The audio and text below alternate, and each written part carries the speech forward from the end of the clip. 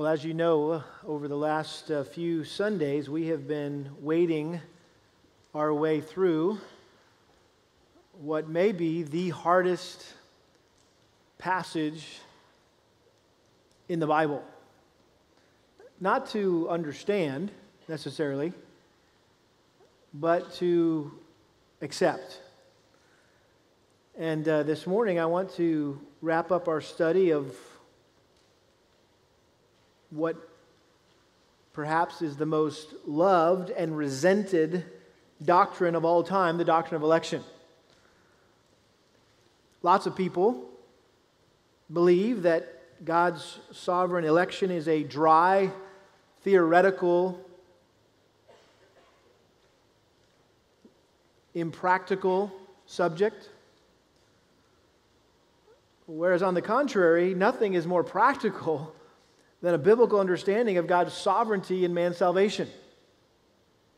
And when rightly understood, the fact that God in eternity past unconditionally chose those who are saved shapes virtually every aspect of our lives as believers, including how we view ourselves, how we view others, how we look at the world, how we think about the afterlife, how we pursue holiness, how we pray, how we evangelize, how we worship. And this morning I want to hopefully show you how practical the doctrine of election is to our lives as Christians. I was talking to an individual in our church just this week saying, hey, so you kind of just dump this thing of election on us. Like, I'm not sure what I'm supposed to do with all this. And then said it was like a bad piece of roast beef. You just keep chewing on it and it just gets bigger and you're not sure, what do I swallow this? Do I spit this out? What do I do with this, right? And so I don't want any of you walking away from our study of Romans 9 simply puffed up with a bunch of theological information without considering the practical implications for your life. And I definitely don't want any of you feeling like you've been left in some abstract labyrinth from which there is no way out. Ken, you put me in this thing and I don't know how to get out of here. There's no escape. There's no exit. I think when it comes to the doctrine of election, Christians typically fall into three basic categories. I would imagine all of you fit into one of these three categories this morning. Number one, there's those who won't understand election, and so they reject it. And frankly, they're angered by it. They resent it. Don't talk to me. I don't want to hear it. Speak to the hand, right? Do not want to hear about election. Move on to something less divisive, more practical for my life as a Christian. So, hopefully that's none of you in that category. Secondly, there's those who can't understand it, and so they avoid it. And they're just basically confused by it. And so they're like, you know what? Just don't talk to me about it because it just makes my head hurt.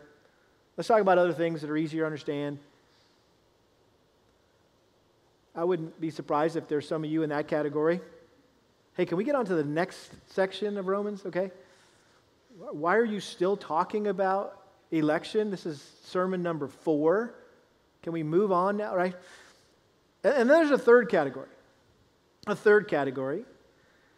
And it's those who don't understand election, but embrace it. And those people are blessed by it. I would hope that that's the category that you're in. That's the category I'm in. I don't understand it all. I've got questions. It confuses me too from time to time. But I embrace it by faith because it's here in the Word of God, and I'm blessed by it. See, God never intended the doctrine of election to anger us or confuse us. He intended it to bless us. And those who reject it or try to avoid it miss out on the rich blessings that God has in store for those who by faith embrace it. Take your Bibles and turn to Ephesians chapter 1. Ephesians chapter 1, and Again, if you're visiting with us today, we've been studying through the book of Romans, Paul's letter to the believers in Rome. We're in Romans chapter 9, which is the clearest and strongest passage on election in the entire Bible. And second only to that, I would say, is Ephesians chapter 1. Ephesians chapter 1. And here, Paul once again launches into this discussion on the doctrine of election. And by the way, he doesn't wait till chapter 9. There's only 6 chapters in Ephesians, but he doesn't wait till somewhere midway in the letter or towards the end of the letter. I mean, he just goes for it in the opening verses. He just gets right into it. Ephesians chapter 1, verse 3, "Blessed be the God and Father of our Lord Jesus Christ, who has blessed us with every spiritual blessing in the heavenly places in Christ." Do you see how he's tripping over the word for blessing here? Blessed, blessed, blessing. The point is, hey, I just want you to know, believers in Ephesus, how blessed you are in Jesus Christ. And what's the first thing he says as he defines this blessing? Just as he, God, chose us in him, Christ, before the foundation of the world, that we would be holy and blameless before him. So he launches into this discussion of election. In love, verse 4, he predestined us to adoption as sons through Jesus Christ to himself, according to the kind intention of his will, again, not our will, our free will, but his free will, to the praise of the glory of his grace, which he freely bestowed on us in the beloved. And so that's God's responsibility in salvation, is predestination, choosing us before the foundation of the earth. Now look at Christ's part or responsibility. Verse 7, "In him we have redemption through his blood, the forgiveness of our trespasses, according to the riches of his grace, which he lavished on us in all wisdom and insight. He made known to us the mystery of his will, according to his kind intention, which he purposed in him, with a view to an administration suitable to the fullness of the times, that is, the summing up of all things in Christ, things in the heavens and things on the earth. In him also we have obtained an inheritance, having been predestined according to his purpose, who works all things after the counsel of his will, to the end that we who were the first to hope in Christ would be to the praise of his glory." That's the second section there, is what was the role of the Son, or Jesus Christ, in our salvation. So you have God. His role was election or predestination.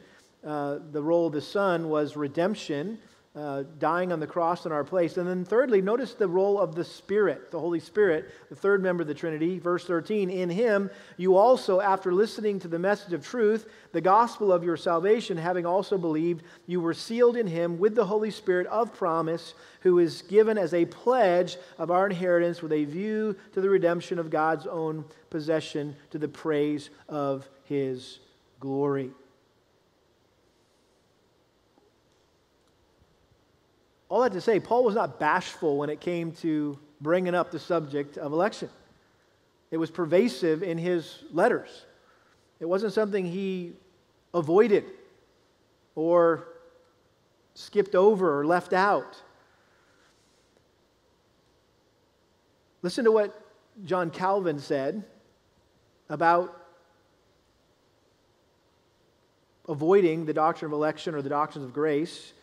He said, "Nothing in Scripture is omitted that is both necessary and useful to know."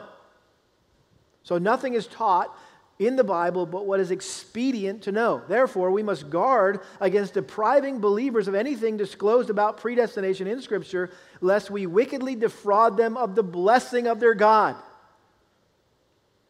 Whoever then heaps odium or hatred upon the doctrine of predestination or election only reproaches God, as if God had unadvisedly let slip something hurtful to the church. In other words, oops, God shouldn't have included that in His Word because that would only end up hurting the church. And that there are some that wrongly think that election should be avoided at all costs because it is hurtful or harmful to the church and to Christians. In other words, teaching or focusing on election will have negative effects. I'm sure you've heard some of the negative comments that have been made about election over the years, maybe through individuals or things you've read. Some of the most common concerns that people have about the doctrine of election is it produces a prideful attitude in people. And there are, I'll admit, there's a lot of cocky Calvinists out there that give Calvinists a bad name. They do a disservice to these biblical truths. Some would say it causes people to doubt their salvation. Well, how do I know if I'm one of God's elect or not? Well, repent and believe and you'll be one of God's elect. It's as simple as that, right? Or it causes or encourages people to live a sinful life. That's one of the accusations. It removes the incentive to evangelize the lost. Or how about this one? It just creates a classroom full of intellectual theologians who only care about being right doctrinally rather than a church full of worshipful Christians who only care about being in love with Jesus. In case you're wondering if I'm making this up, let me quote for you an opponent of the doctrines of grace. He said this, quote, "Nothing will deaden a church any more than adherence to Calvinism. Nothing will foster pride and indifference as will an affection for Calvinism. Nothing will destroy holiness and spirituality as an attachment to Calvinism. The doctrines of Calvinism will deaden and kill anything: prayer, faith, zeal, holiness." Wow. That guy's got an axe to grind against the doctrines of grace and the doctrine of election in particular. But as we're about to see this morning, a clear understanding of the doctrine of election should have the exact opposite effect on Christians and on the church. So the question is, well, okay, how does understanding and embracing the doctrine of election practically affect my life or impact my life or change the way I live my life as a believer? Someone said it this way: Calvinism is not a set of doctrines, but a whole way of life. God has revealed the doctrines of grace not simply for our instruction, but ultimately for the transformation of our lives. And then they said this, quote, "The true Calvinist ought to be the most outstanding Christian." So what are some positive, practical implications of election? I want to give you 5 of them this morning. 5 positive, practical implications of election. Number 1, it crushes our pride. It crushes our pride, as opposed to producing a prideful attitude. Listen, all of us have a tendency to want to try to take credit for everything. But our salvation is something for which we can't take any credit. Why? Because we didn't do anything to deserve it, and we can't do anything to earn it. Even our repentance and faith is a gift granted to us by God, and therefore God gets all the glory for our salvation, and we get none. That's Paul's point here in Ephesians chapter 1. 3 times he says, to the praise of the glory of His grace. To the praise of His glory. To the praise of His glory. It's all about giving glory to God. I think what's more is all of us not only try to take credit for everything, we have a tendency to try to figure everything out. Don't we? But the doctrine of election is something you can't figure out. I mean, our puny, finite minds can't fully comprehend it. In fact, to the human mind, the doctrine of election seems illogical, even ridiculous. And I mentioned this previously that, when you actually think about what we're saying here, that God predetermines who will be saved, but if we don't get saved, He punishes us. Okay, doesn't sound fair. God holds us responsible to choose Christ, but our will is naturally inclined to reject Christ, and so we are unable to come to Christ unless God makes us willing.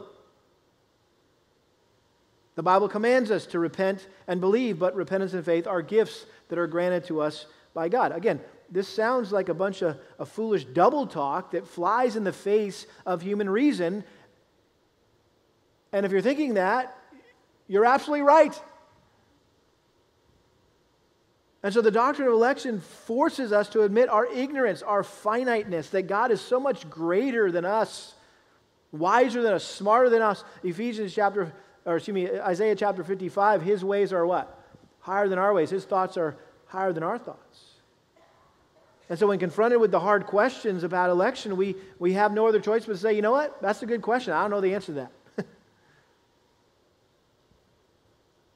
Spurgeon said it this way.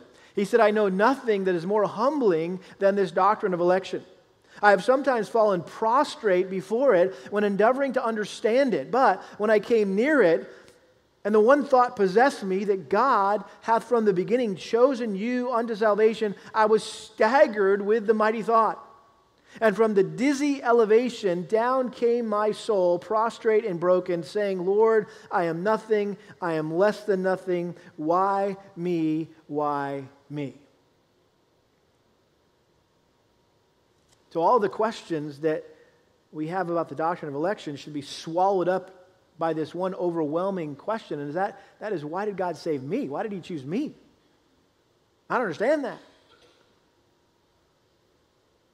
And the reason that thought should be so amazing to us is because, if we're honest, we are the worst sinner we know. And if you're sitting there thinking, well, yeah, I kind of know why God chose me and not that guy, not my neighbor, not my coworker, not that guy in my school, in my locker room. I know why God, you don't get it. You're the worst sinner you know.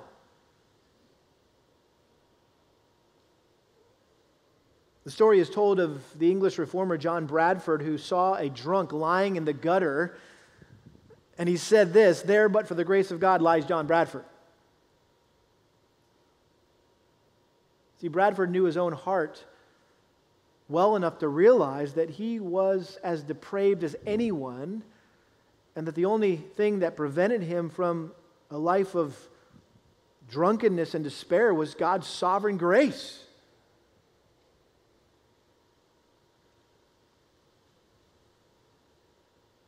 I was talking to somebody even this morning about their testimony and not knowing exactly the moment of their salvation. Like, I don't have a date, I don't have a time, I don't have a place.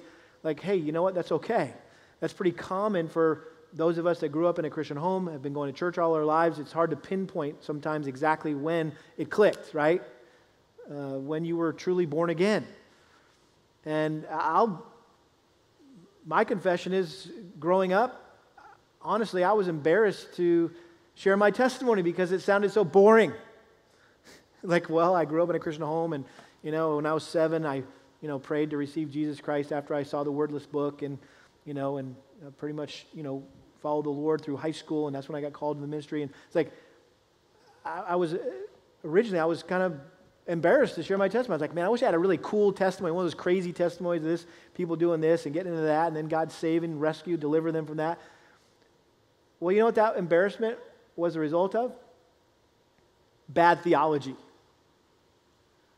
That I didn't see myself as the worst sinner I knew, that I was just as depraved as the murderer and the rapist and the terrorist and you fill in the blank, right? That from God's perspective, I was hanging off the same cliff as everyone else, staring in the eyes on the same level as everybody else. And God in His grace and mercy reached down and had mercy on me. And so as my understanding of theology grew, specifically my understanding of total depravity that applies to the little kids that are growing up in the church and growing up in Christian homes, right? That you're just as depraved as the people that you're watching on the news every night, killing people and raping people and sex trafficking and all that kind of stuff. In God's eyes, you're just as worthy of hell as they are. And see, a Calvinist has is deeply aware of their own sinfulness. Because when we see God for who He really is, we see ourselves for who we really are, and we realize how desperately we are in need of His grace. Philip Ryken, in his excellent book, Doctrines of Grace, said this, quote, "A penitent spirit is one of the true hallmarks of Calvinism. The true Calvinist is the man or woman who wakes up in the morning saying, 'God, have mercy on me, the sinner.'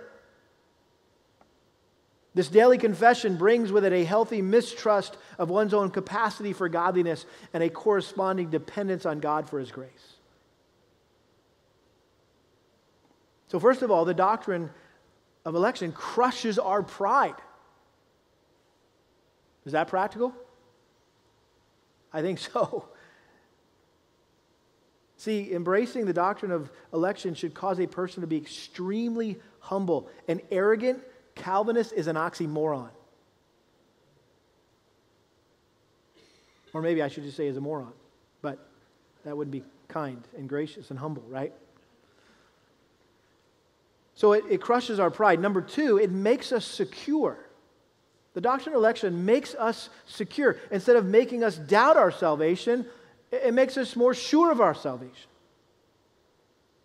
And again, we've been over this before, but just again, to try to make this as practical as possible. Listen, if we didn't do anything to earn our salvation, then why would we think we could do anything to lose our salvation? On the other hand, if our salvation depends on us doing or not doing something, then our salvation is unstable as we are. But praise be to God, our salvation does not depend on our work, but on God's work through Christ. And in order for a person to lose their salvation, that would mean that all the work that the Father, Son, and Holy Spirit did on our behalf would have to be undone. Everything we just read here in Ephesians chapter 1, verses 3 through 14, you could just rip it out of the Bible. It would have to be undone.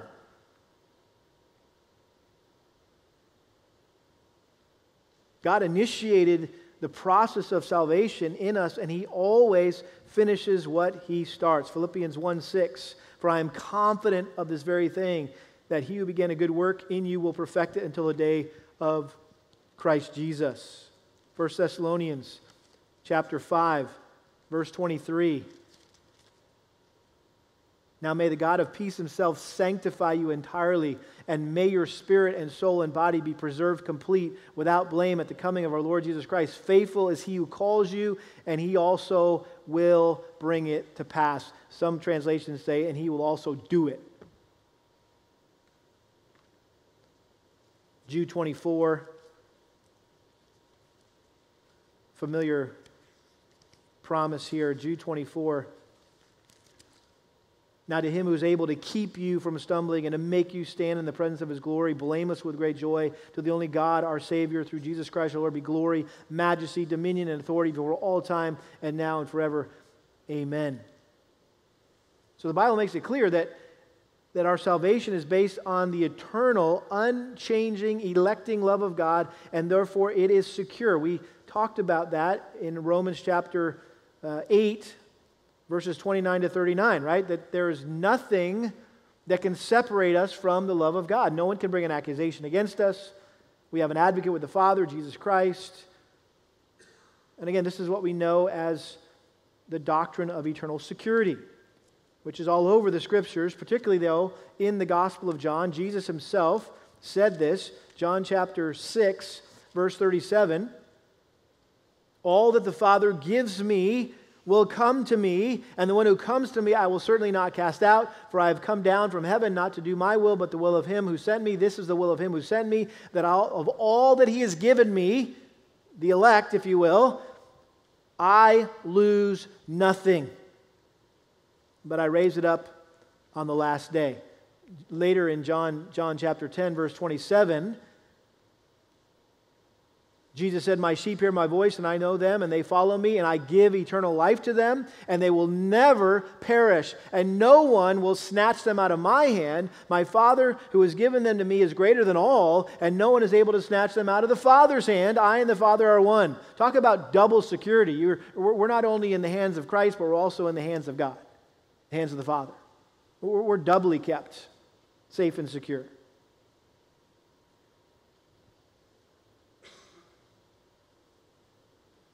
And I've shared this illustration with you before, but when we were teaching our kids to swim, right?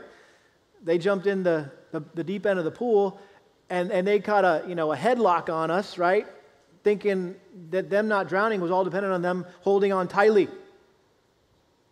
When they could have actually let go completely, and they would have been what? Held, because I was holding them tightly. They weren't going down. As long as I was in there, they weren't going down. And some Christians are like holding on so tightly, thinking, oh, I got to keep my grip, and if I lose my grip, I'm going to be lost forever. And no, God's got you. And see, this doctrine of eternal security is inseparably linked with the doctrine of election. It's a natural byproduct of election. And if you don't accept the doctrine of election, then you resign yourself to live the rest of your life wondering if you're saved and worrying that you might do something that will cause you to lose your salvation. The doctrines of grace are so helpful in helping us have security, even when it comes to trials and sufferings that we go through in life. We have the confidence that God causes what? All things to work together for good, and will ultimately glorify Himself through our pain and our trouble. So we don't have to react to trouble and difficulty like a wave of the sea being blown and tossed by the wind. Why? Because God's sovereignty serves as an anchor for our soul. It makes us secure. It makes us secure. Thirdly, believing or embracing the doctrine of election leads us to holiness. It leads us to holiness instead of encouraging us to sin, which was what Paul knew would be a natural response to his teaching on the sovereignty of salvation and that we're saved by grace through faith alone. It has nothing to do with what we do or don't do. And some would naturally think, well, that's a sweet deal. Sign me up for that. I can do anything I want and still go to heaven? I mean, as long as I got my get out of hell free card, I'm good to go. And of course, Paul responded, may it never, what? May it never be. How could you even think that? If you believe that, then you obviously miss the whole point of election or salvation. Romans 8, verse 29, for those whom He foreknew, He also predestined to become conformed to the image of His Son. Even here in Ephesians 1:5, He predestined us, verse 4, just as He chose us in Him before the foundation of the world, that we would be holy and blameless before Him. Colossians 3:12, so as those who have been chosen of God, holy and beloved, put on a heart of compassion, kindness, humility, gentleness, and patience. How about 1 Thessalonians 4:7 in the context of teaching on sexual purity or sexual sanctification? Paul says this, for God has not called us for the purpose of impurity, but in sanctification. In other words, God saved you to sanctify you, to make you like Jesus. 1 Peter chapter 1, verse 1, writing to those who are chosen, Peter says, according to the foreknowledge of God the Father, by the sanctifying work of the Spirit, to obey Jesus Christ and be sprinkled with His blood. See, when we understand that God chose to save us, not just to keep us out of hell, but to make us holy as He is holy, then election becomes a powerful incentive to live a holy life. And no one who is truly saved will purposely abuse or take advantage of God's grace. Shall we go on sinning so that grace may abound? The more I sin, the more grace God will show me? No, that's not the mindset of a true believer. On the contrary, out of love and gratitude, they'll strive to obey and honor Him with their lives. They'll naturally feel constrained by His grace to surrender and commit their life to follow and obey Christ. Titus chapter 2, verse 11, "For the grace of God has appeared, bringing salvation to all men, instructing us to deny ungodliness and worldly desires and to live sensibly, righteously, and godly in the present age, looking for the blessed hope and the appearing of the glory of our great God and Savior Christ Jesus, who gave Himself for us to redeem us from every lawless deed and to purify for Himself a people for His own possession, zealous for good deeds."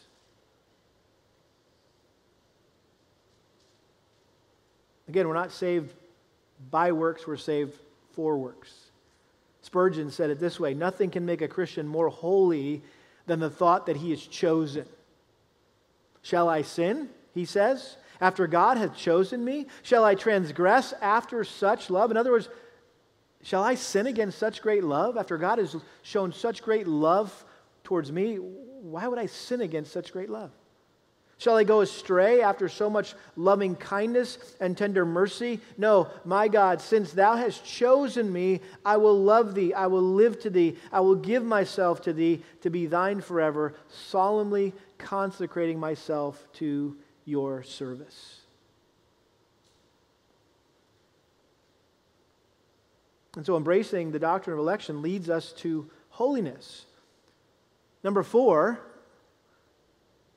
it motivates us, election motivates us to witness.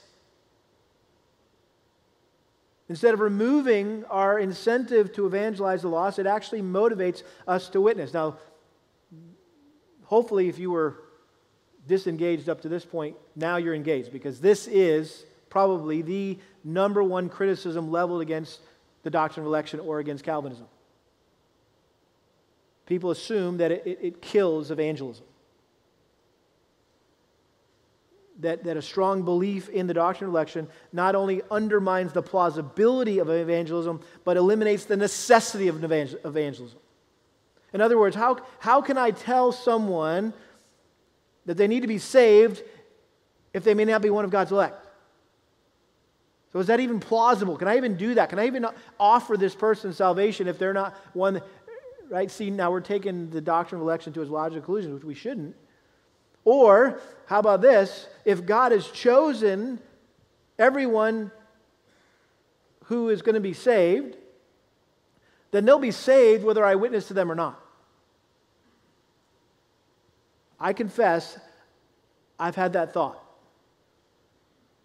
When I'm sitting on an airplane, for example, and I'm exhausted, and all I want to do is close my eyes and catch a nap, or I've got something to prepare and work on, or a book to finish, reading, and I really don't want to engage the person next to me. I think sinfully, wrongly, well, you know what, if they're elect, somebody else will tell them, because God has a means to, I can't mess this up, right?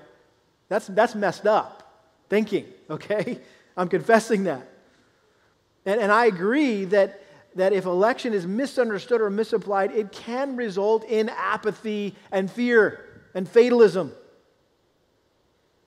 And I've met people who can clearly articulate the doctrine of election better than anyone that I've ever heard articulate it, but they seem to have no passion for the lost. Or they're so afraid that they might say something or do something that would appeal to man's will or emotions, that they don't do anything to reach out to them. That, by the way, is what's called hyper-Calvinism, which when most people want to argue with you about, Calvinism and give Calvinism the Heisman and don't want anything to do with it, right? In their minds, they're thinking about hyper-Calvinism. Like, you know what? Hey, God's already chosen everybody, and we'll just sit back and watch it all play itself out. That's hyper-Calvinism. That's not at all what the Bible teaches. When properly understood and applied, the doctrine of election actually provides the main motivation for us to witness to other people. And if this is something that you've wrestled with in your mind, I commend to you J.I. Packer's classic work evangelism and the sovereignty of God? How in the world does God being sovereign in salvation fit with evangelism? And he does a masterful job. Short little book, by the way. It's just small little book. But if you've never read it, I would encourage you to read it. It's outstanding. Let me tease you a little bit with a quote from Evangelism and the Sovereignty of God. Packer writes this: "There is abroad today a widespread suspicion that a robust faith in the absolute sovereignty of God is bound to paralyze evangelism by robbing one of both the motive to evangelize and of the message to evangelize with." He said, "This is nonsense. So far from inhibiting evangelism, faith in God's government and grace is the only thing that can sustain it. For it is the only thing that can give us the resilience that we need if we're to evangelize boldly and persistently and not be daunted by temporary setbacks. So far from being weakened by this faith, therefore evangelism will inevitably be weak and lack staying power without it, without a strong, robust faith in the doctrine of election. Some fear belief in the sovereign grace of God leads to the conclusion that evangelism is pointless, since God will save his elect anyway, whether they hear the gospel or not. The truth is just the opposite. So far from making evangelism pointless, the sovereignty of God is the one thing that prevents evangelism from being pointless. For it creates the possibility, indeed the certainty, that evangelism will be fruitful. Apart from it, there is not even a possibility of evangelism being fruitful. Were it not for the sovereign grace of God, evangelism would be the most futile and useless enterprise that the world has ever seen, and there would be no more complete waste of time under the sun than to preach the Christian gospel. That's good stuff. And what he's pointing out there, and I think there's two things that we need to be clear about the doctrine of election as it relates to evangelism. Number one is the doctrine of election is for believers, not unbelievers. I never even think about the doctrine of election when I'm sharing the gospel with someone. It's not something you share as part of your message. It's something that you share with a person after they're saved. It's remember the doorway illustration. All they need to know to get to heaven is whosoever will may come. Whosoever shall call upon the name of the Lord will be saved. That's all they need to know. And so they repent and believe, and they walk into the doors of heaven or into the doors of the church, and they open up their Bibles and they look back and they go, "Oh, chosen before the foundation of the earth." See, election is a family secret. Okay, it's the secret of the family of God, the children of God. Secondly, and I think more importantly, God's sovereignty, again, we've said this 2 weeks ago, does not nullify man's responsibility.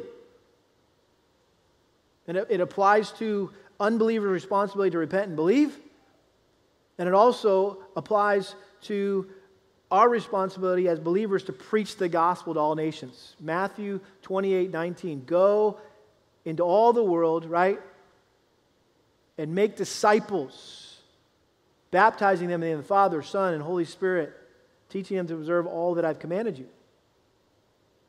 So that's our responsibility. We've been given a command. We've been commanded to proclaim the good news of salvation. Now, why is that? Here's the key. Don't miss this, okay? God has not only chosen who will be saved, but He's also chosen the means by which they will be saved, which is by what? Hearing and responding to the gospel. Romans chapter 10, and we're going to see this in a few weeks, Lord willing. Romans chapter 10, verse 13, whoever will call upon the name of the Lord will be saved. How then will they call on Him whom they've not believed? How will they believe in Him whom they've not heard? And how will they hear without a what? Without a preacher. And that's not just your preacher up here, that's you. Your family member, your neighbor, your coworker, your classmate, your teammate, your whatever. They need to hear the gospel. How will they preach unless they're sent? Just as is written, how beautiful are the feet of those who bring good news of good things. Faith comes from hearing, and hearing by the word of Christ. They must hear the gospel message, and that's how we get to play a part in God's plan of salvation. How cool is that? That we're His messengers. John Piper said this about the doctrines of grace. He said, these truths remind me that evangelism is absolutely essential for people to come to Christ and be saved. People aren't going to get saved unless they hear the gospel. That is the means that God ordained for people to be saved. He could choose anybody he wants, but they're all going to get saved the same way, and that's hearing the gospel. He says there is great hope for success in leading people to faith, but that conversion is not finally dependent on me or limited by the hardness of the unbeliever. So it gives hope to evangelism, especially in the hard places and among the hard peoples. It is God's work. He says, throw yourself into it with abandon. Instead of being a church full of people who say, well, we believe that God's chosen who's going to be saved, so we'll just kind of sit back here and wait for them to come. They'll show up eventually. No. We go out there and we throw ourselves into the work of evangelism with abandon. Because, why? Because we know that God has chosen people to be saved from every tribe, every tongue, every nation, which motivates us to use every resource available to us to share the gospel in every possible way with every possible person with the confidence that some will be saved. You might face a lot of rejection. It's okay.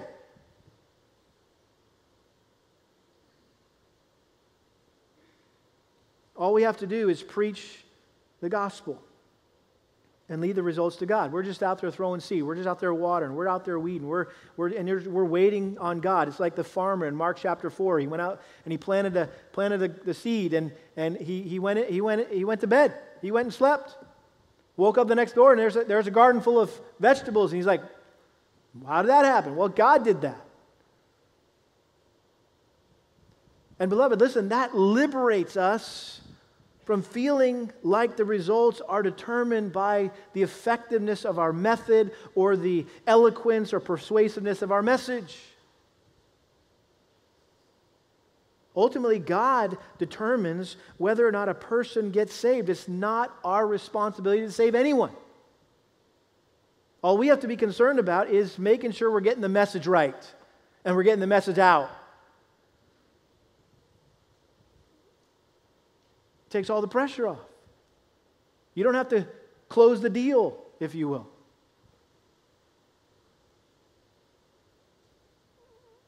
I was talking to a friend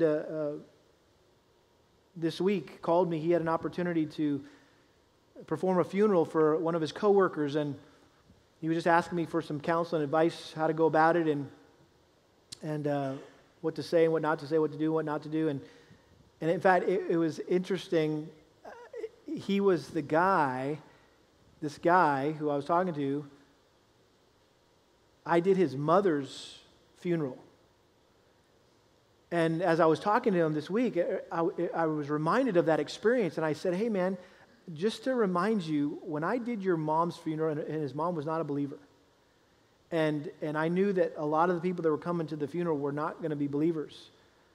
And it was going to be a hostile crowd, if you will. And I was sitting back. I remember sitting back in the funeral home, and they have a little place where your pastor can sit and get, pray and get your thoughts ready and go over your notes, whatever. And I was back there while everybody was filing in. I'm back there, and I remember just feeling this anxiety, this fear of going in there and preaching the gospel to this group of folks that the person that was talking about wasn't a believer, and they weren't believers, and they didn't come to hear the gospel. They probably came to hear a bunch of niceties about this person and let's get on with life, right? As I was sitting there, I just remember God bringing to my mind the sovereignty of salvation. That God already ordained this day. He already ordained who would be there. He already ordained that I would be the one speaking. He gave me a text to preach from.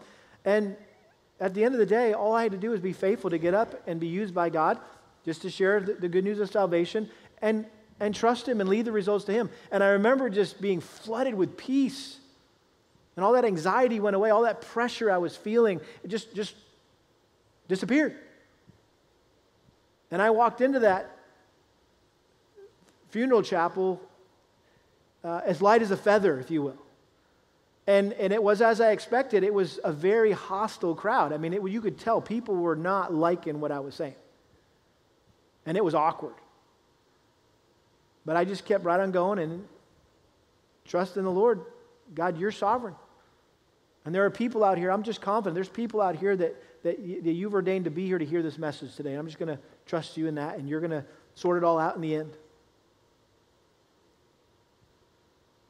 We just had Donald Whitney here a couple weeks ago at our Spiritual Life weekend, and he probably best known for that book, Spiritual Disciplines for the Christian Life. And in his chapter on evangelism, I love the analogy he uses. He says that sharing the gospel is like walking around in a thunderstorm handing out lightning rods. That'd be kind of fun, huh? Here's one for you. Here's one for you. Oh, here's one for... Oh, you need one of these right here. You're going to be needing this, okay? He said, you don't know when the lightning is going to strike or who it will strike, but you know what it's going to strike. The lightning rod of the gospel. So here we are. We're just out there handing out lightning rods. We're just sharing the gospel, right? And then step back and watch God work in His way and His time. And it's all up to Him. It's all His work. It's all for His glory. And so again, understanding the sovereignty of God and salvation, the doctrine of election, it motivates us to evangelize.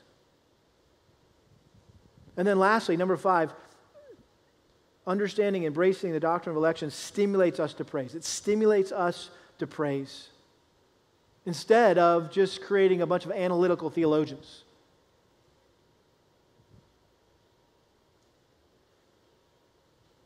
Someone wrote this: some think that election is all right for the theological classroom, but that has no place at all in the pulpit. Leave it in the seminary class, Pastor. Just tell us about how to get along as a husband and wife here, and how to raise our kids, and how to manage our money, and don't talk about this election stuff. That was good for the seminary classroom, but not for the pulpit. He says, such an attitude is unbiblical and is based on a lack of knowledge of what the Bible says about election. For election, instead of being a horrible doctrine, when understood biblically, is perhaps, you ready?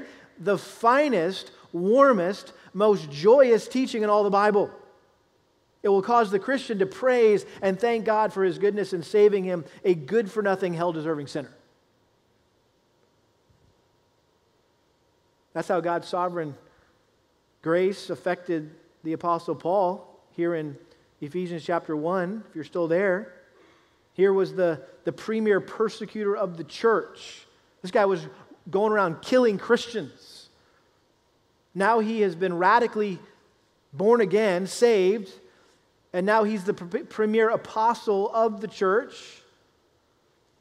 And he never got over the fact that God had graciously chosen him before the foundation of the world to serve Him of all people, the foremost of sinners, the worst sinner that ever lived.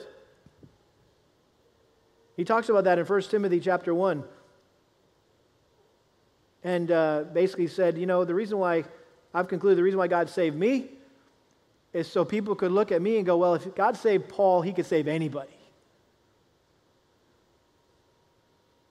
And so his heart was just always filled with wonder and gratitude to God for His salvation. His mouth just gushed forth with praise and worship. And Ephesians chapter 1, verses 3 through 14 is just one unbroken outburst of praise. It's just one long sentence in the Greek. He just can't stop. He just can't turn the faucet off. It just keeps coming.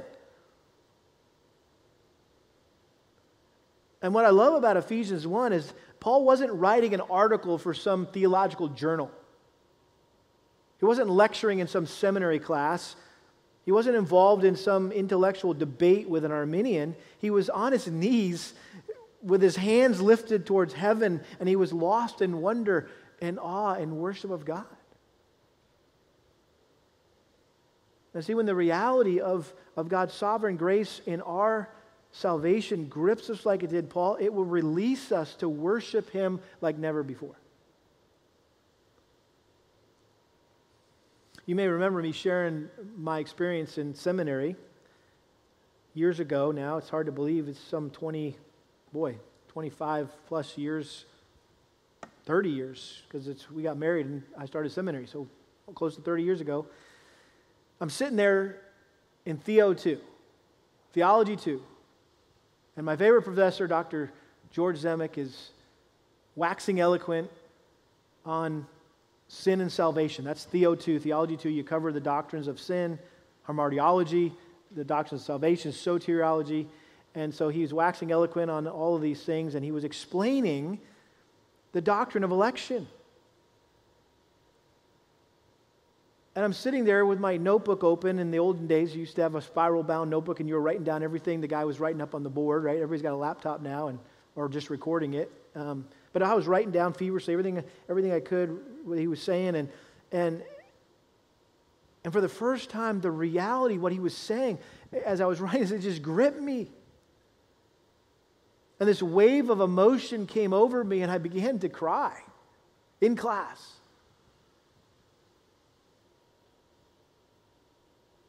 And I remember that the thought I had in my mind, the prayer that I prayed was, God, don't ever let me take one of your precious truths, your precious doctrines, and just write it down in a notebook and put it on a shelf somewhere. But let it sink into my heart, in my life, so it changes the way that I see you, and I see myself, and I see other people, and it changes the way I live my life. And that's my prayer for our church.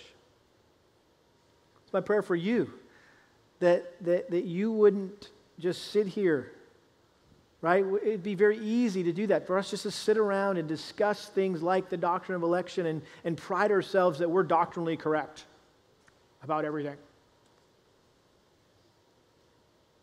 We need to realize that none of this stuff matters if it doesn't change the way we live our lives. And so when correctly understood and studied, the doctrine, theology always leads to greater devotion to Christ. Sinclair Ferguson, we're reading a book by him called Maturity with our men on Friday mornings. This is what he wrote. He said, quote, "The goal of theology is the worship of God. The posture of theology is on our knees." There's a whole point of discussing the doctrine of election is that we would be more humble and more confident and more holy and more faithful and more bold in evangelism and more thankful and more worshipful. John Stott said it well. And I quote, "Election is an indispensable foundation of Christian worship in time and eternity." You might have a hard time with it now. Well, you better get used to it, because you're going to be dealing with it for all eternity if you're a Christian. It is the essence of worship to say, "Not to us, O Lord, not to us, but to your name be the glory." If we are responsible for our own salvation, either in whole or even in part, we would be justified in singing our own praises and blowing our own trumpet in heaven.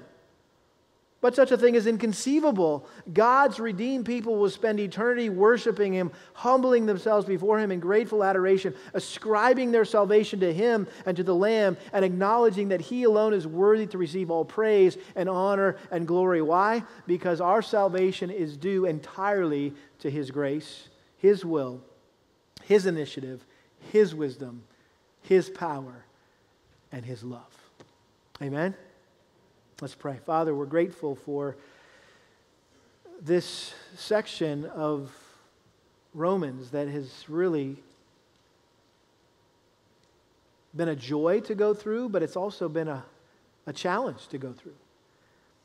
And Lord, I pray that this morning's message would be a helpful appendix or conclusion, just to remind us of the importance of this doctrine and why we study it, why we need to talk about it, why we need to think about it, why we need to find a place for it somewhere in our theology, because it ultimately was intended by you to bless us and to change us and transform us more into the image of Christ. And so, Lord, would we be a bunch of gracious theologians here, that while we try to go deep in the truths of your word, that we wouldn't be jerks about it. We wouldn't be arrogant. Lord, we would be gracious. We would be humble. We would be generous. We would be sweet and kind, gracious in how we interact with others. And Lord, would we also never fall into the trap of hyper-Calvinism where we just sit back and become fatalists and just wait for you to do your will and your work and forget that you want us to be a part of your work and that it's your will. Part of your will is that we be involved in your work, that we share the gospel with others. So accomplish your purposes in our lives, Father. Help us to flesh out these implications in our daily lives, we pray this week. In Jesus' name, amen. Amen. Well, we have a couple of our elders, as always, available to serve you this morning. Any physical, spiritual needs you might have, please don't hesitate to come and visit with one of our elders, and they'd love to serve you. Again, if you're visiting with us, thanks so much for being here. Don't forget to drop off your welcome card there, your visitor card by the Welcome Center. Look forward to meeting you afterwards. But you guys have an awesome week. You're dismissed.